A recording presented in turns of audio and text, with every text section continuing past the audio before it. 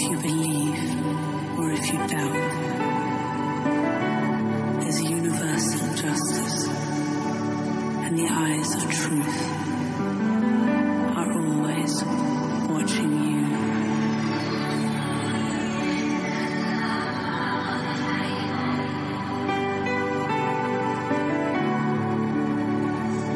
Seisen Badala Gai Haim, Thera B Sakai Bahi Hai, Analatanamenta Radio, Lunia Bara Mem Eka Andalana, Apake Satha 24 Gante Sangita, Liva Prasarana Ora Rahasyamaya Yatra, Dota Koma Para Isa Masya Ki Sixom Ki Light Eka Rahasyamaya Dristakona Hai.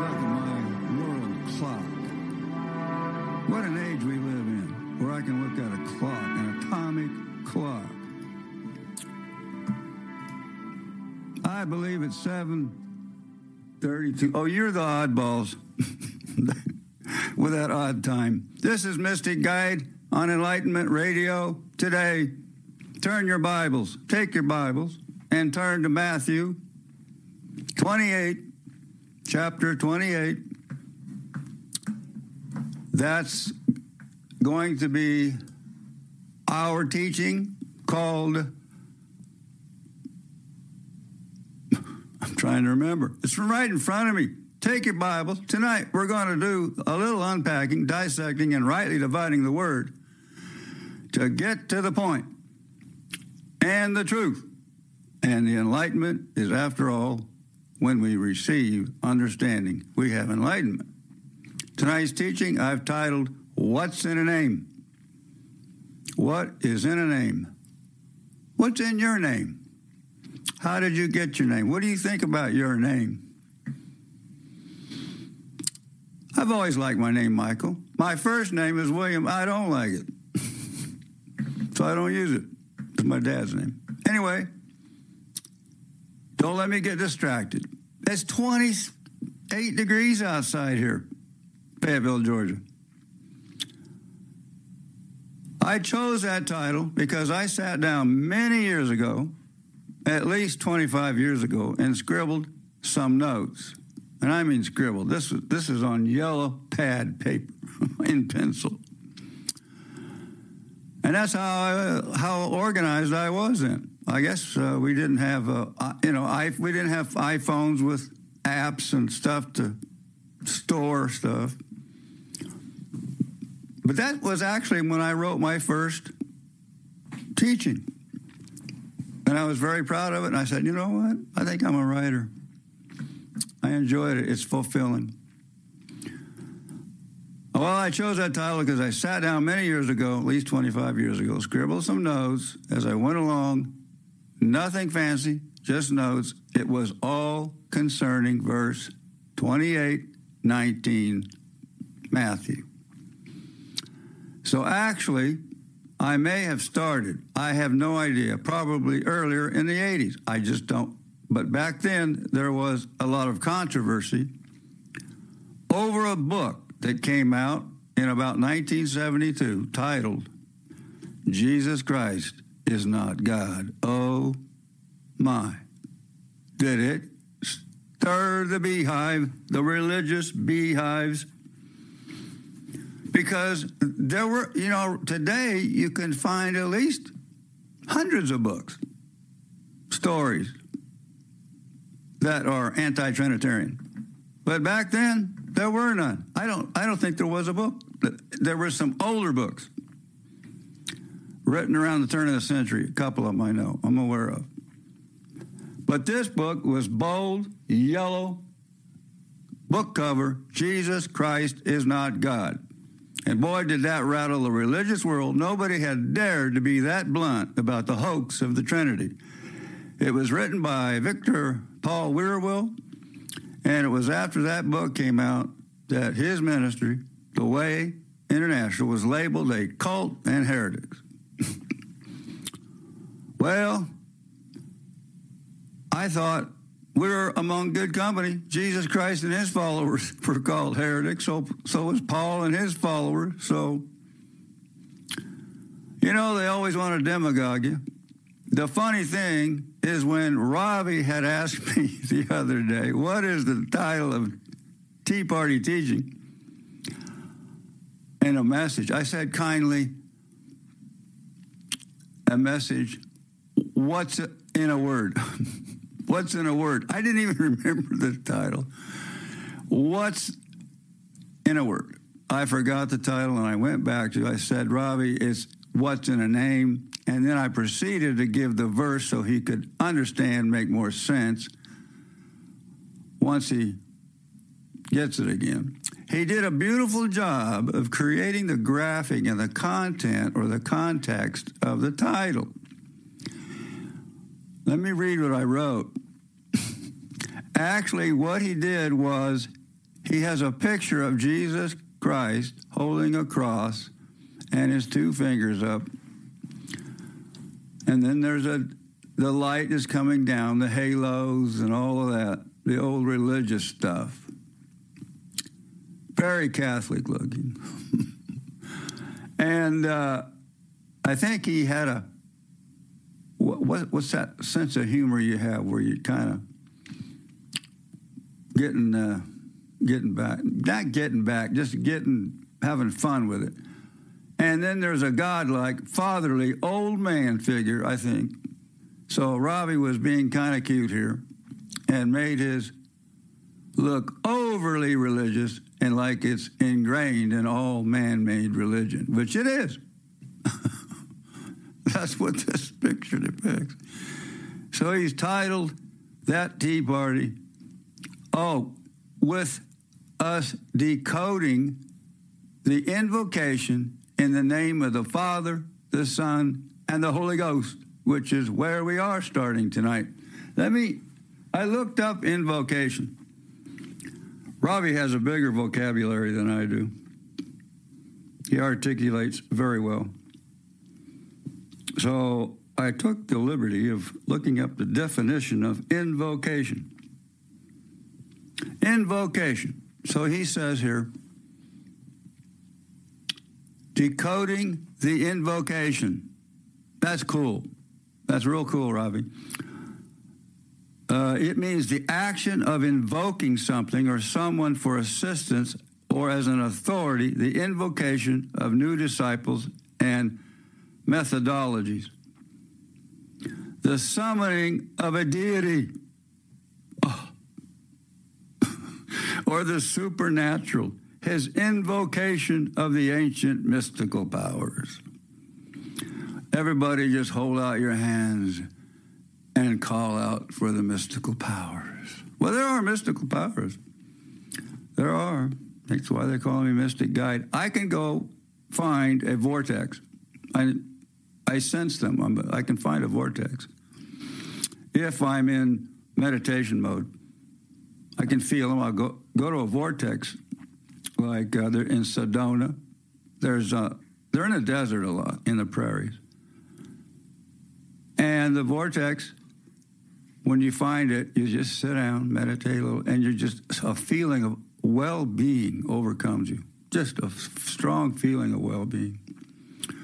It's an electromagnetic field shaped like a funnel. The other one is the incantation used to invoke a deity or the supernatural. Well, everybody wants power. You know that? That's why they go to Marvel movies. Now, let me start. Now, if I were to have it my way, I would just say, well, this verse was never used. It was never carried out. None of the apostles, none of the disciples, nowhere in the scripture is that ever spoken that way, in that order again. And then I would just go home and let it go. But that's not how I roll. I do the research. I do the work. You got to have some evidence and proof for these ninnies, Trinitarians. There's no power in that. There's no power in that triune name because it's a forgery. For one thing, I just thought I'd open up with that. It was added to the word in about the 4th century. Some claim earlier. I don't know how.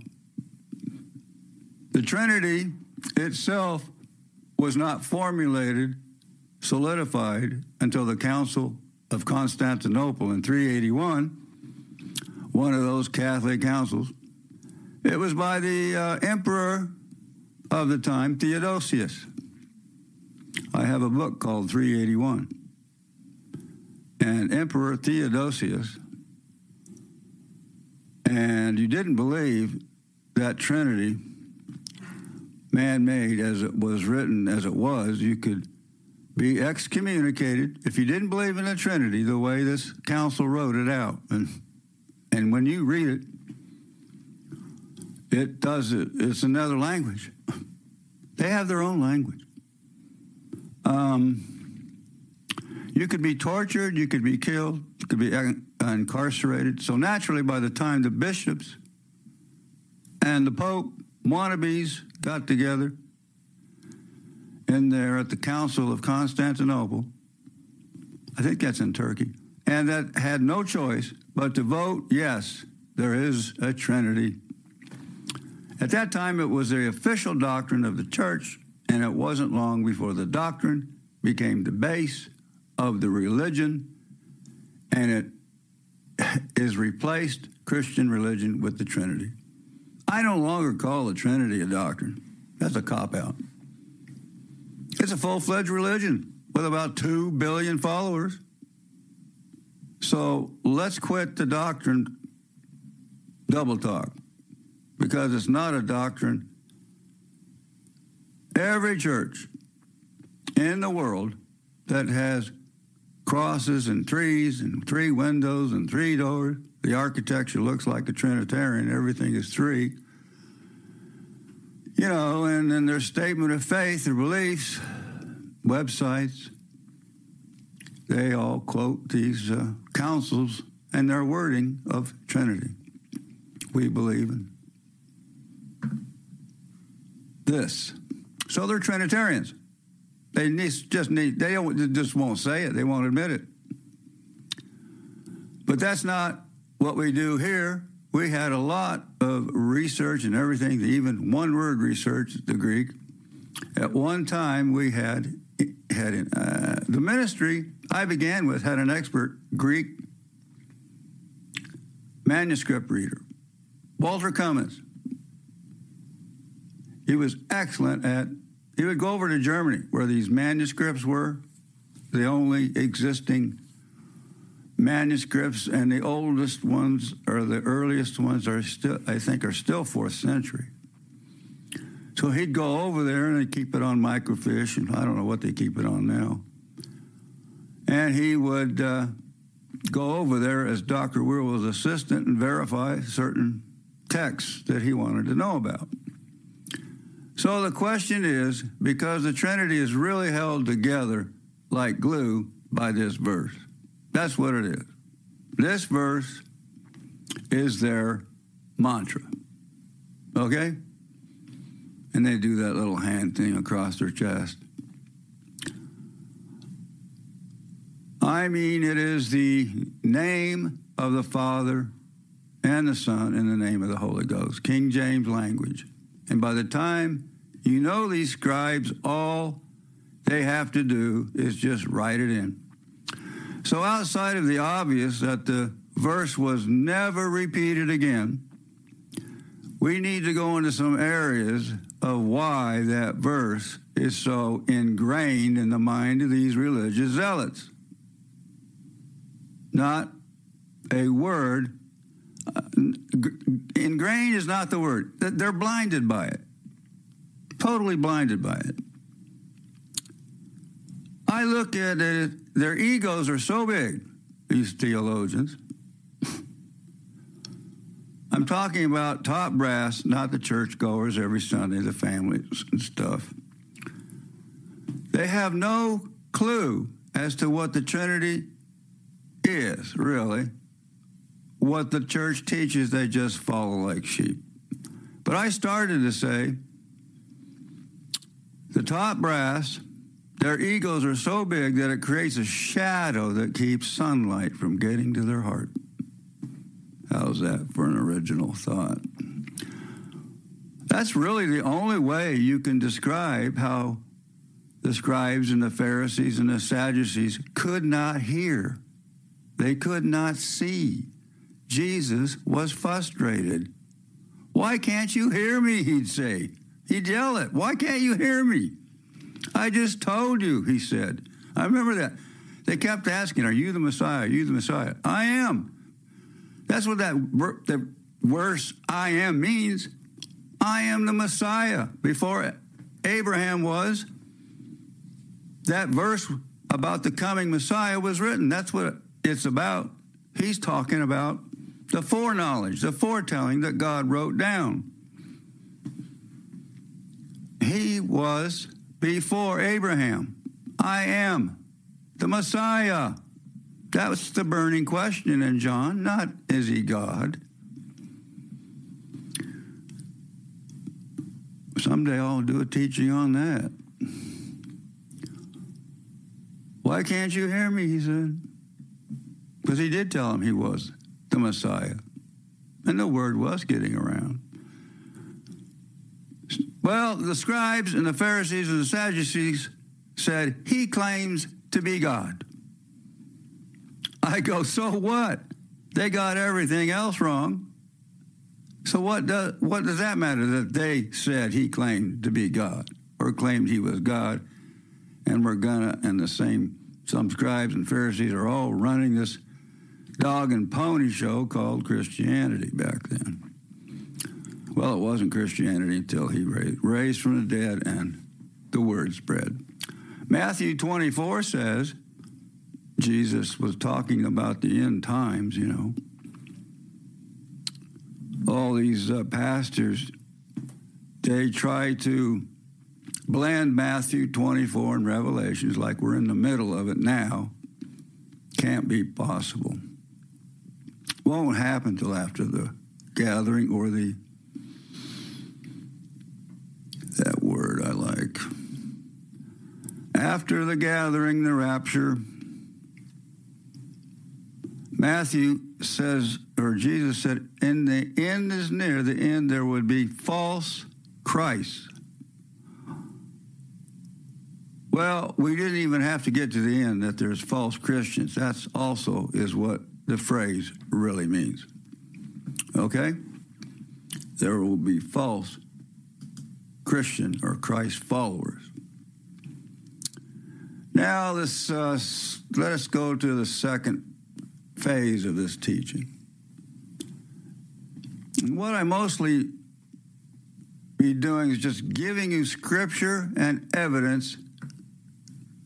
In conclusion, is that it's a forgery and was added many years later. This can be calculated by other writings, history, and scripture.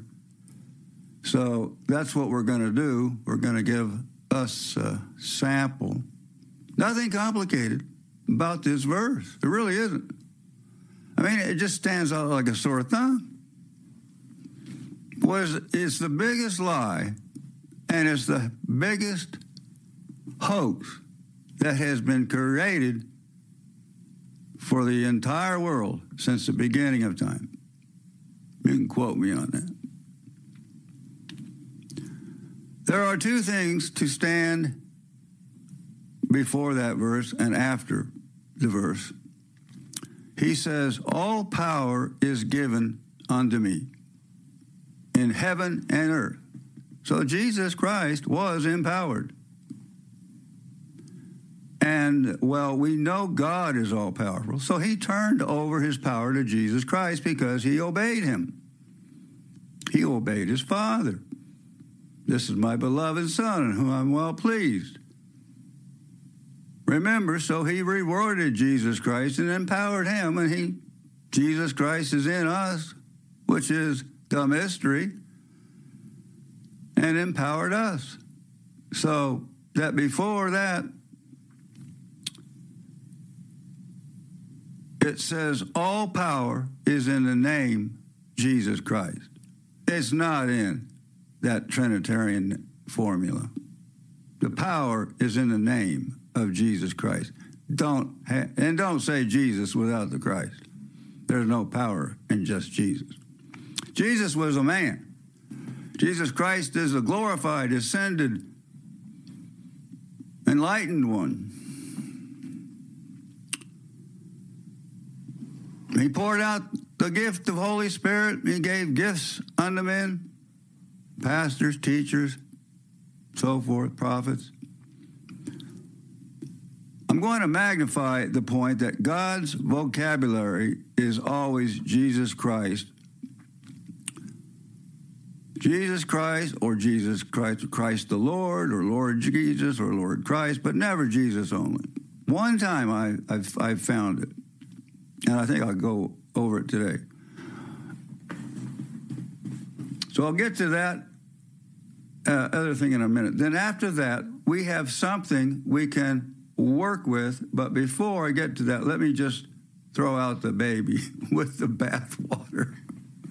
Did I write that? So to speak, when he said baptizing them,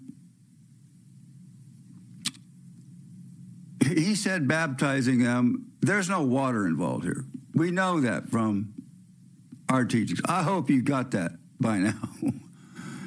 Water is all watered up, watered down word. Do you put water and you're watering it down? You're watering the word down. There's no water baptism after the day of Pentecost.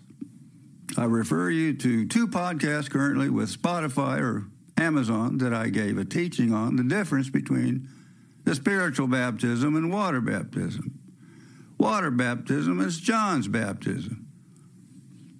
And where did he baptize people with water? In the Jordan River. Because, why? There's lots of water there. There's no water around the temple. Little pond. So, and it also said he baptized everyone. By the time his ministry was done, he got captured and put in prison by the ruler of Israel, Jerusalem, I mean. And he had baptized everyone, even some Gentiles. So there was no one left to baptize with water. So why would they go around a second time baptizing with water? I know they do that today. There's some people that go up for the 10th altar call for another baptism. They just can't. I don't know, am I really saved? I better go up again. Get the little sprinkle on me. So Jesus is not referring to water. Remember, John baptized with water, but I truly baptize you with Holy Spirit. Small h, small s. In the Greek, it's pneuma hagion. Hagion is holy, pneuma is spirit. I think it's also translated breath sometime. Small s, and there's no article the. So that's how you differentiate between the Holy Spirit that is God, or God is holy, he is spirit. And that's a big H and a big S. And you can put an article the, depending on what the Greek says. And it refers to the power or the acts of God in manifestation. God is holy and God is spirit, and he gives us this manifestation. That is a gift. It's an it. It's not a person. Yeah, and I know it's Christ in you. Whatever the scriptures say, for the Lord is that spirit. So we're not being contradicting, because it says the Lord is that spirit. But was stand out in the second part after the verse, teaching them to observe all things whatsoever I have commanded you. Okay? He says that after that. I am with you always until the end. The apostles, you notice, and I mean notice, it stands out like a sore thumb that they did everything, every detail. They did every word that Jesus Christ commanded them to do. Remember, he said, tarry in Jerusalem till you be endued with power from on high. They did everything he commanded them. Okay, so that's the point. Why did they not ever carry it out if they were carrying everything else out he commanded? They were very obedient. They wanted to get it right.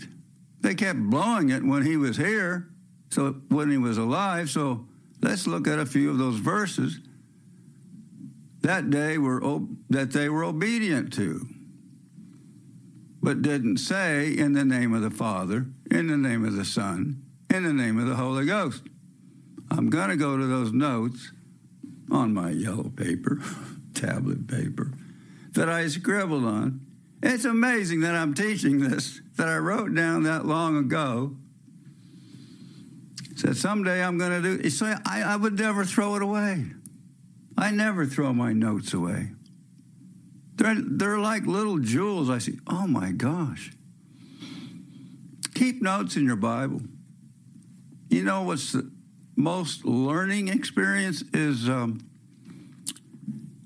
transformation, or I call it transcribe. A verse that connects to another verse. There's a word for that. That escapes me. Darn COVID. I can't think of what it is. I will, though. What's that called? I am Lord. I know you told me to do this a long time ago. I think, okay, so, papers. I know you told me to do this a long. I think I'm talking about Mark 16:17 in my book, Christ in a Mystery, just to be simple. Okay? I call it Mark 16:17 because it wraps all of those words into a summary. It's a foundational verse for our movement. We are a movement, right? We're not a church. We're not a congregation. We're a movement. We're over the target, really over the target. I mean, family members, when I came out publicly, instead of keeping it in the back of my belief system, only to get across everything else that needed to be taught without being interrupted by being called a heretic, non-believer, because I don't believe in the Trinity. So I just held it back, kept it on the shelf in order to get all the other truth. And then finally, God said, okay, it's time to go. But give them hell. The Trinity, and I've never been doing it for a long time, but maybe 5 years. And what I did, sure, family members, associates, fellowship, dropped off on the radar. Then never my cousins, my family, they gave me what you would call backbiting and warning when I knew I was a follower of the way. They were already sending me letters and stuff. The word says basically not to associate yourself with them anyway. And Revelation says, do not drink from their cup. It's called the whore of Babylon in Revelation. So I'm not superstitious either, but I think there's something going on there if you drink communion from those Trinitarians. That says so in Revelations. Why would I say do not drink from their cup? I'm not going to question it. I'm just Not going to do it. I do not know anybody who could go to a Catholic church in the first place of darken those doors of those pedophiles and child molesters. How do they're culpable. How do they account for what they give them money and sit there in their pews? There's a group out there called Recovering Catholics, and they're proud of they got out of it, of that giant cult. Do you ever notice their talk show? The talk shows know it, and yes, I know I run a talk show, and I'm not that humble. I'm humbled by the fact that we love each other and enlightenment has touched your hearts. But I'm not humble in most areas. I'm kind of got to be, when you get at my age, pretty firm and spoken about your beliefs. We're in that time, we're in that age, you got to speak out. You can't hold it back anymore. There's no turning back. I have another teaching in my book, Kingdom Reign, or Kingdom. We're all going to reign in a kingdom for rewards if we are good little boys and girls. No, it's not our behavior. It's how we rightly divide the word. There's a verse that says we are justified by how we rightly divide the word. I don't mean mean behavior. Just obey the word. Remember, Jesus said, just believe in my Father. Know this certain place out, I believe, it's in John, where Jesus says he teaches this one thing to believe something, but who teaches it is worse off than if you're just believing the Trinity. He almost compared teachers of, well, the Trinity didn't actually exist then, but he said people who teach in the perverted word, that they're marked. I love the part of the four Gospels that sums it all up in a few verses. And I just combine it and say, Mark 16, 16:7. 6:17, I got it. We'll begin this again with Mark 16:4.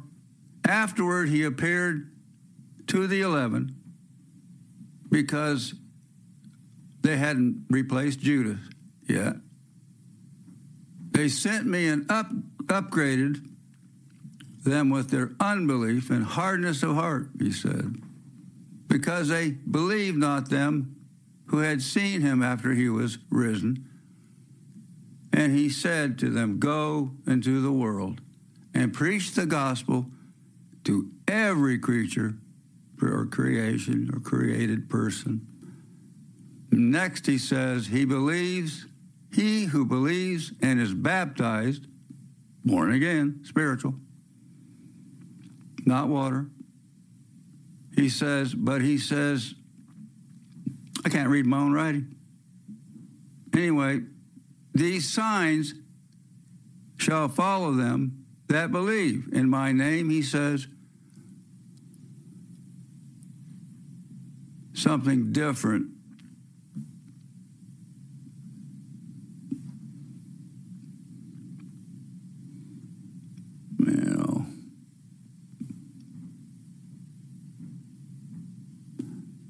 I know I'm referring to Philippians in a moment. Philippians, anyway, let's talk about these signs in my name. Cast out devils, that's something pretty new. Jesus started that. Speaking in tongues. They shall take up serpents, and they drink any deadly thing. It shall not hurt them. They shall lay hands on the sick, and they shall recover well. Well, this is how I teach this verse in my book. See, that's a lot of confusion there. I summarize it like a writer, like an editor. It's just condense it down to its least common denominator. So it's more powerful, more concise in my book. I say, Mark 16:17 says, "Go, baptizing them in my name, and anyone who believes the word is saved." And I leave out the part about being damned. I don't even go there, or I edit it out because most people don't know what it means to be damned. So I continue. Just know that if you believe you're born again, they shall speak in tongues, cast out devils, and heal the sick. See how concise that is? That's how I say Mark 16:17. I wrap it up like that. It's all up one smooth flowing verse. And that's what the apostles did. They carried it out in the name. Now, let me read you something when I looked up DuckDuckGo. I searched what does it mean there's power in the name of Jesus Christ. I hope I left that open. I looked it up.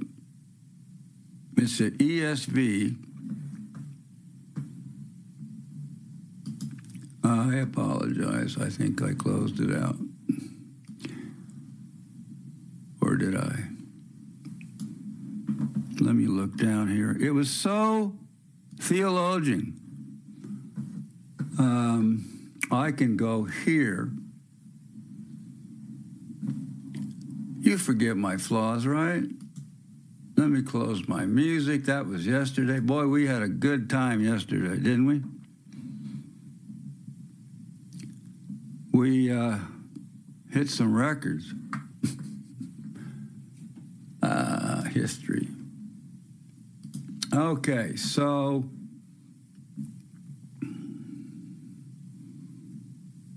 I've been all over the place this morning. I'm trying to find the version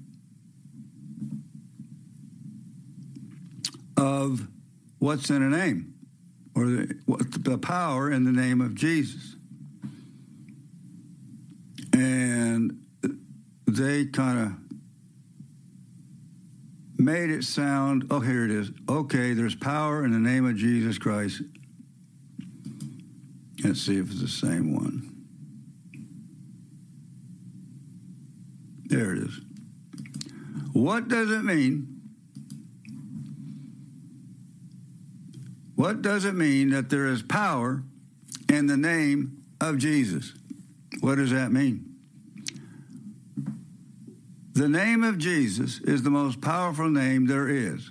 Look how they translate this. God gave Jesus the name that is above every name, Philippians 2:9. That's true.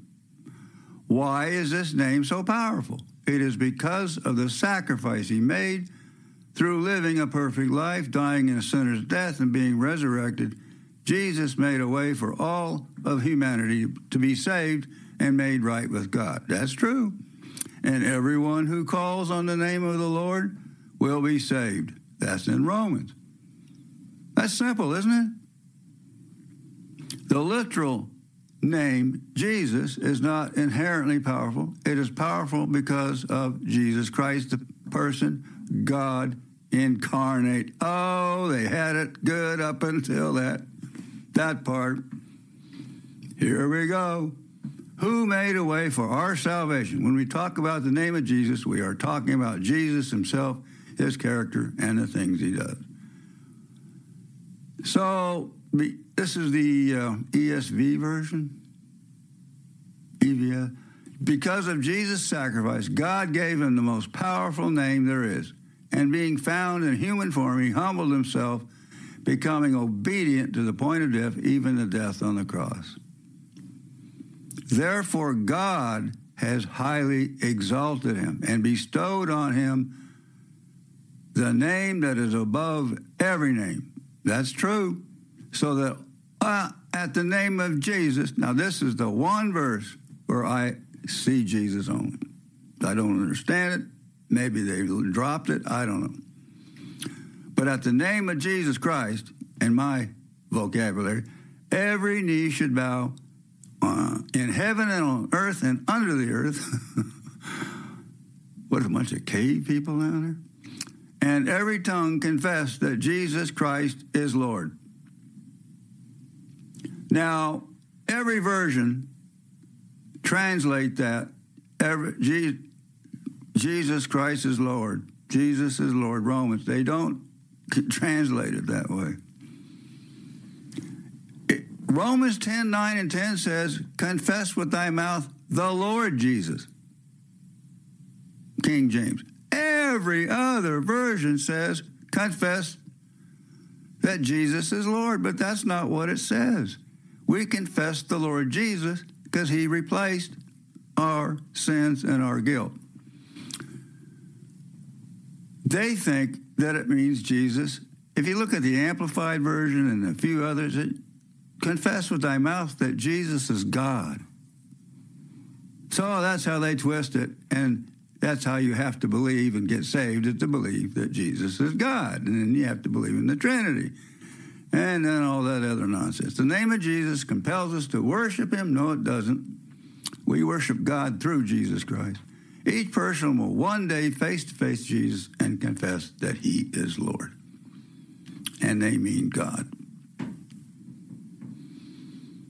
His name will not be powerful in that Trinitarian formula. There's no power and efficacy in that. There really isn't. I got my super screen over here. I'll be right back.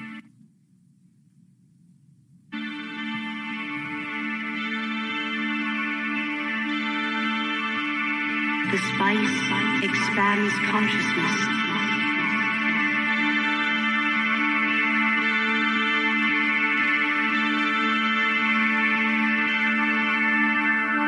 Expands consciousness.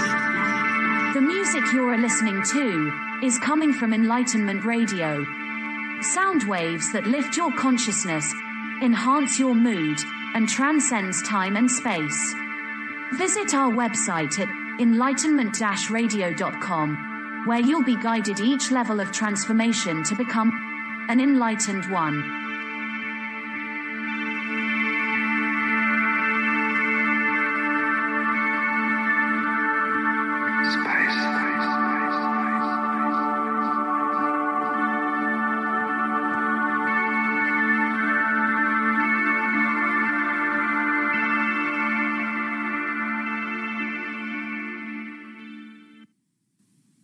Well, I'm trying to say something here in the chat room. It's just a little bit below my text line. Darn it. I want to bond with you guys. I just deleted another tab. Come on. Well, I bonded with you earlier. Thank you for joining the chat room, believers. If you have any questions, you let me know. And pay me $1 and I'll answer them. You know, you go to those sites and you ask a question. You want a question, a legal question. Then you end up with some group that charges you to find you a lawyer. Okay. And the next thing you know, your phone's calling you off the hook.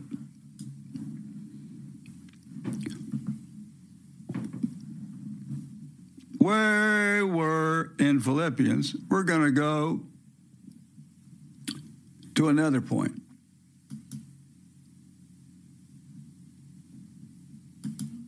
Yeah, there's nothing there. So let's go to the How does that work? Oh, I got to double click it.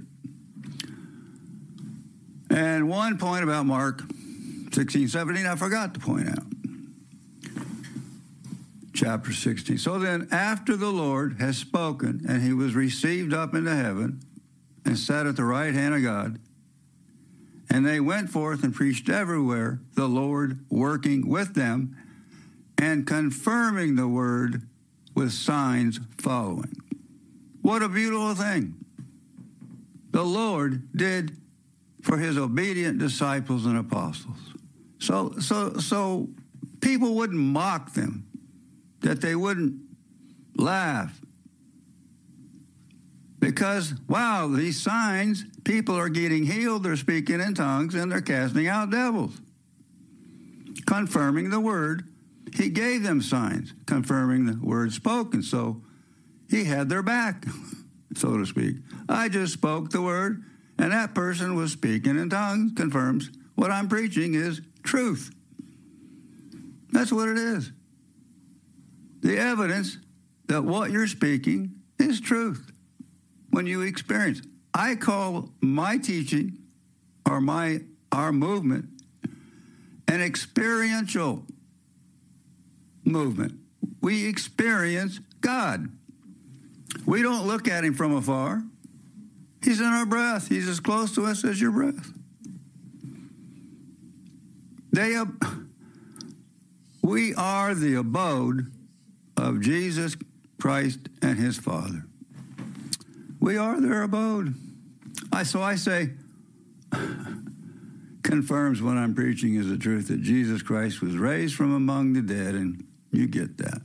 I'd like to come over there to India. This is my sign I'd like to do. I've always dreamed of this. I've dreamed of two things. I've dreamed of walking in a hospital and just clearing it out, healing everybody when I was a young believer. Why not? And I'd like to come over to India and give a big sign like walking across the Ganges. Who is this man who's walking across the Ganges? You don't think we did a few followers after that, like a 1 million? The reporters and the journalists, what would they say? They'd hide it. What would the Catholics do? The cameras, they wouldn't publish it. Catholics, crucify him again. I think that'd be a hoot. I've always wanted to walk on water. But who do I think I am? Jesus Christ in me? Oh, I have written a screenplay about a prophet and a faithful Christian named William Branham, who was probably the greatest faith healer I've ever read about. I hope to make a movie about his ministry. There were signs following him, and there was foretelling him, too, of the great Ohio flood in Jefferson, Indiana. An angel was standing in the middle of the street holding a yardstick sign of how high the water was going to get. That was quite a vision. Jesus Christ was working with him. Working means energizing. I open the story by saying William Branham walked into two worlds at the same time, the material world and the spiritual world. And we can do that too, if we listen and be still. He saw things, and people next to him couldn't say he heard things from God that people couldn't hear because God calling him. He was a boy, and God would talk to him from a whirlwind out of the top of a tree. That's why I titled it, Behold the Whirlwind. He got scared. William Branham, it scared him as a child, and he took off for Arizona. Isn't that funny? Who else in the Bible ran from God? Didn't Gideon or somebody? So John 14:26, this is, we're finalizing. We're coming around the bend to the finish line. But the Comforter, which is the Holy Ghost, I just think that's funny, Holy Ghost. They still say that here in the South. The Father will send in my name, he shall teach you. We're talking about the gift of Holy Spirit. He shall teach you all things and bring all things to your remembrance, whatsoever I have sent unto you, and bring understanding. Well, there's another verse, 10 and 11, after Peter, Acts 10, it says Acts. Acts 10 and 11, where he went to the house of Cornelius, spoke the word to the Gentiles. He was nervous. He brought some friends with him, some believers, just to have his back. So Peter went down to tell the Jews in Jerusalem, the leaders, James and the boys, what had happened at the house of the Gentiles of Cornelius, because Gentiles weren't so appreciated by the Jews. How they got born again, just as the apostles had spoken in tongues. But Peter says, then, remember, Peter says, well, who can refuse water? Who can refuse baptizing? But he says, then I remembered when I was about to baptize them, what the Lord said, you should be baptized in Holy Spirit. So there's another experience of the gift of Holy Spirit, bringing to us what we need to know and remember. He was remembering what Jesus Christ said. John truly baptized with water, but you should be baptized in Holy Spirit not many days hence. So, until the day which he was taken up, he, through Holy Spirit, had given commandments unto the apostles, right? Whom he had chosen. So we can conclude and include just from the word alone that this verse is an apparent contradiction or is a contradiction of that what Jesus Christ taught and commanded. Okay? It's that simple. Now I'm going to read one thing from the original book that caused all the stir back in the 70s. Okay. Yeah, here it is. Now there are... Get away. Okay.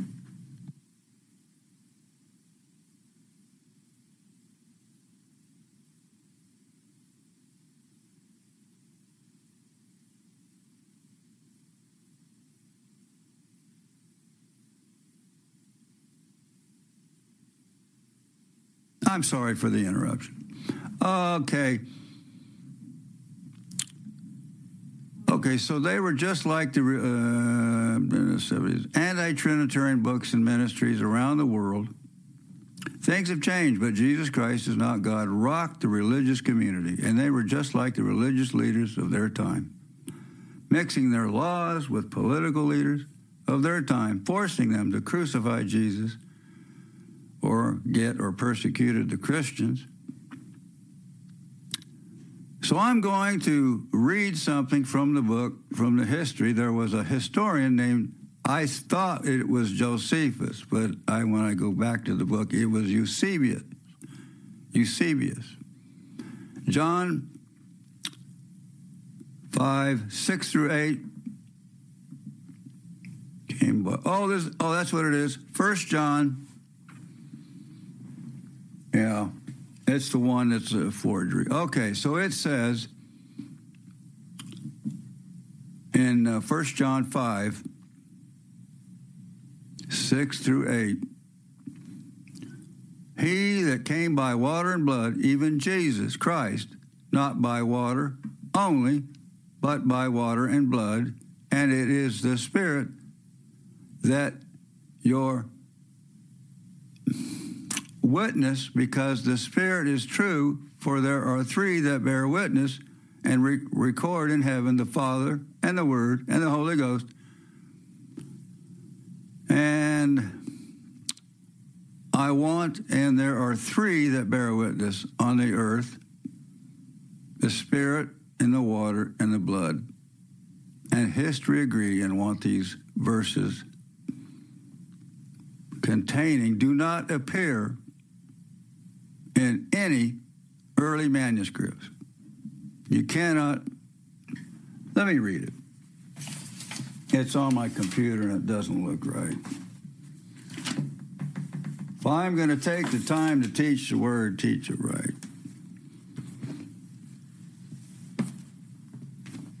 It's in 1 John. And I hope I got the right 1 John.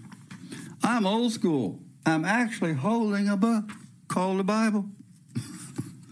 Do people still do that?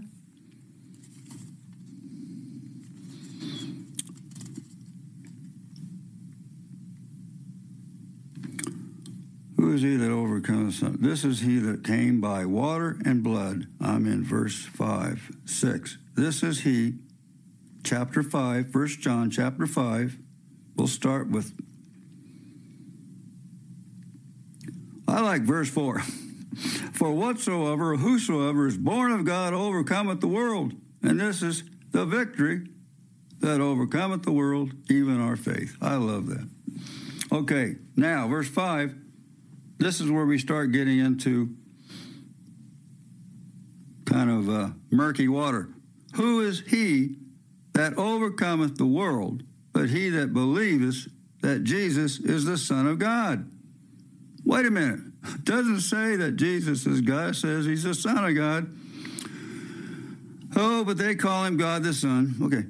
This is he that came by water and blood, even Jesus Christ, not by water only, but by water and blood, and is the Spirit that beareth witness,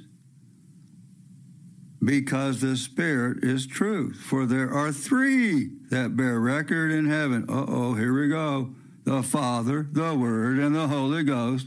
And these three are one, and there are three that bear witness on earth, the Spirit and the water and the blood, and these three agree in one. Okay, that's a forgery. Couple of those verses. Couple on top are okay, a couple at one at the end. But they stuck that Trinitarian formula in there. And most theologians agree with that. It's a plain forgery. It was really late in history. So they come running at you, those Trinitarians. Well, what about this verse? That's a forgery, sir.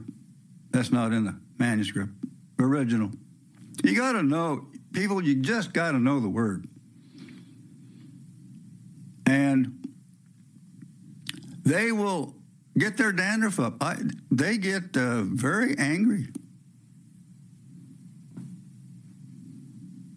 I'm surprised we don't get a lot of trolls on our Trinitarian website, anti-Trinitarian website, Tyranny of the Trinity. That's how I met Ravi. I said, Ravi, I got this business site, and all they do is click like, and I can't engage with them. I want it to be a person site. And he did a good job. He turned a 22,000 people list. I think there's 40,000 on there now. I don't know. That's great. All around the world, people who don't believe in the Trinity chime in. There's a lot in the Philippines, South Korea. Look, all of China doesn't believe in the Trinity. They don't believe in God either. So 1 John has not yet occurred by the 4th century promoters of the Trinitarian turned Trinitarian and inherents of... I can't read my own writing. What do I want to close with? So they insert in the name of the Father and the Son of the Holy Ghost in place of the original in my name. That's simply what he said. Go and teach and baptize them in my name. Because isn't that what he says in the other Gospels and chapters? This must have been what happened, because earlier manuscripts, which used to be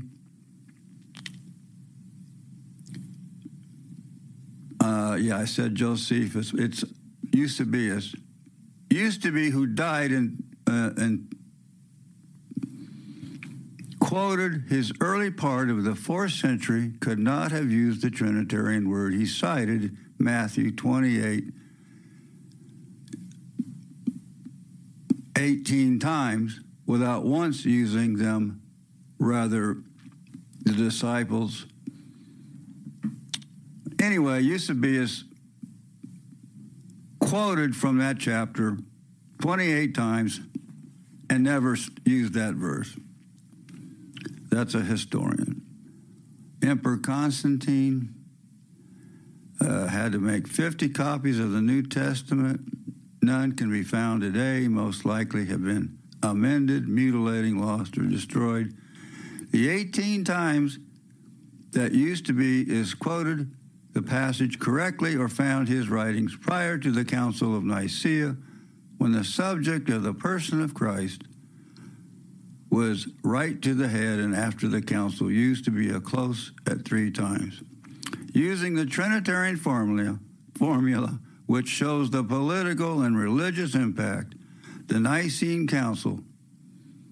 So beware of these so-called revised editions, modern editions, etc. They're all predators. The worst of all the versions is the NIV, and it's probably the most popular.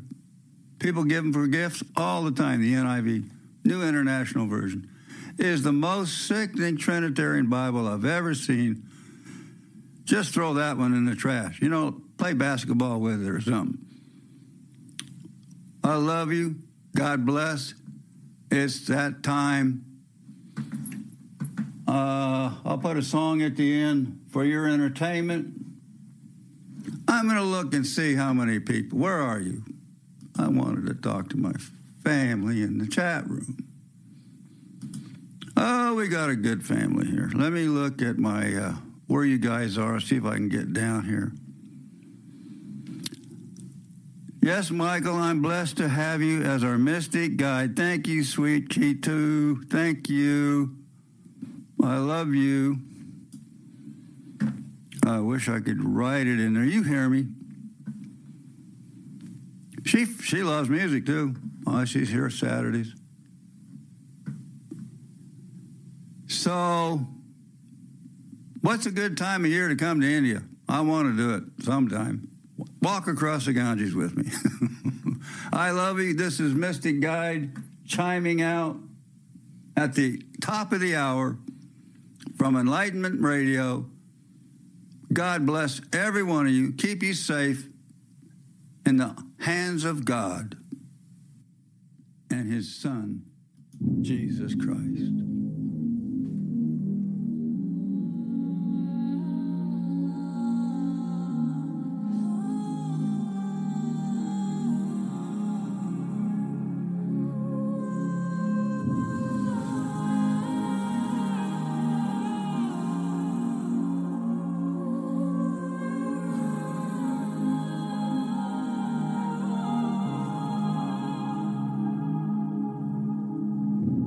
Mama, take this badge from me. I can't use it anymore. It's getting dark, too dark to see. I feel I'm knocking on heaven's door. Knock, knock, knocking on heaven's door. Knock, knock, knocking on heaven's door. Oh, knock, knock, knocking on heaven's door. Knock, knock, knocking on heaven's door.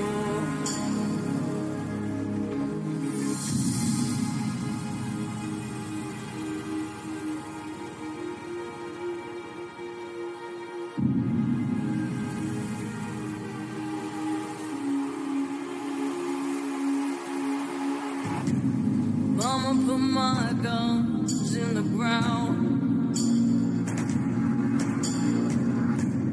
I can't shoot them anymore. The cold black cloud is coming around, and I feel I'm knocking on heaven's door.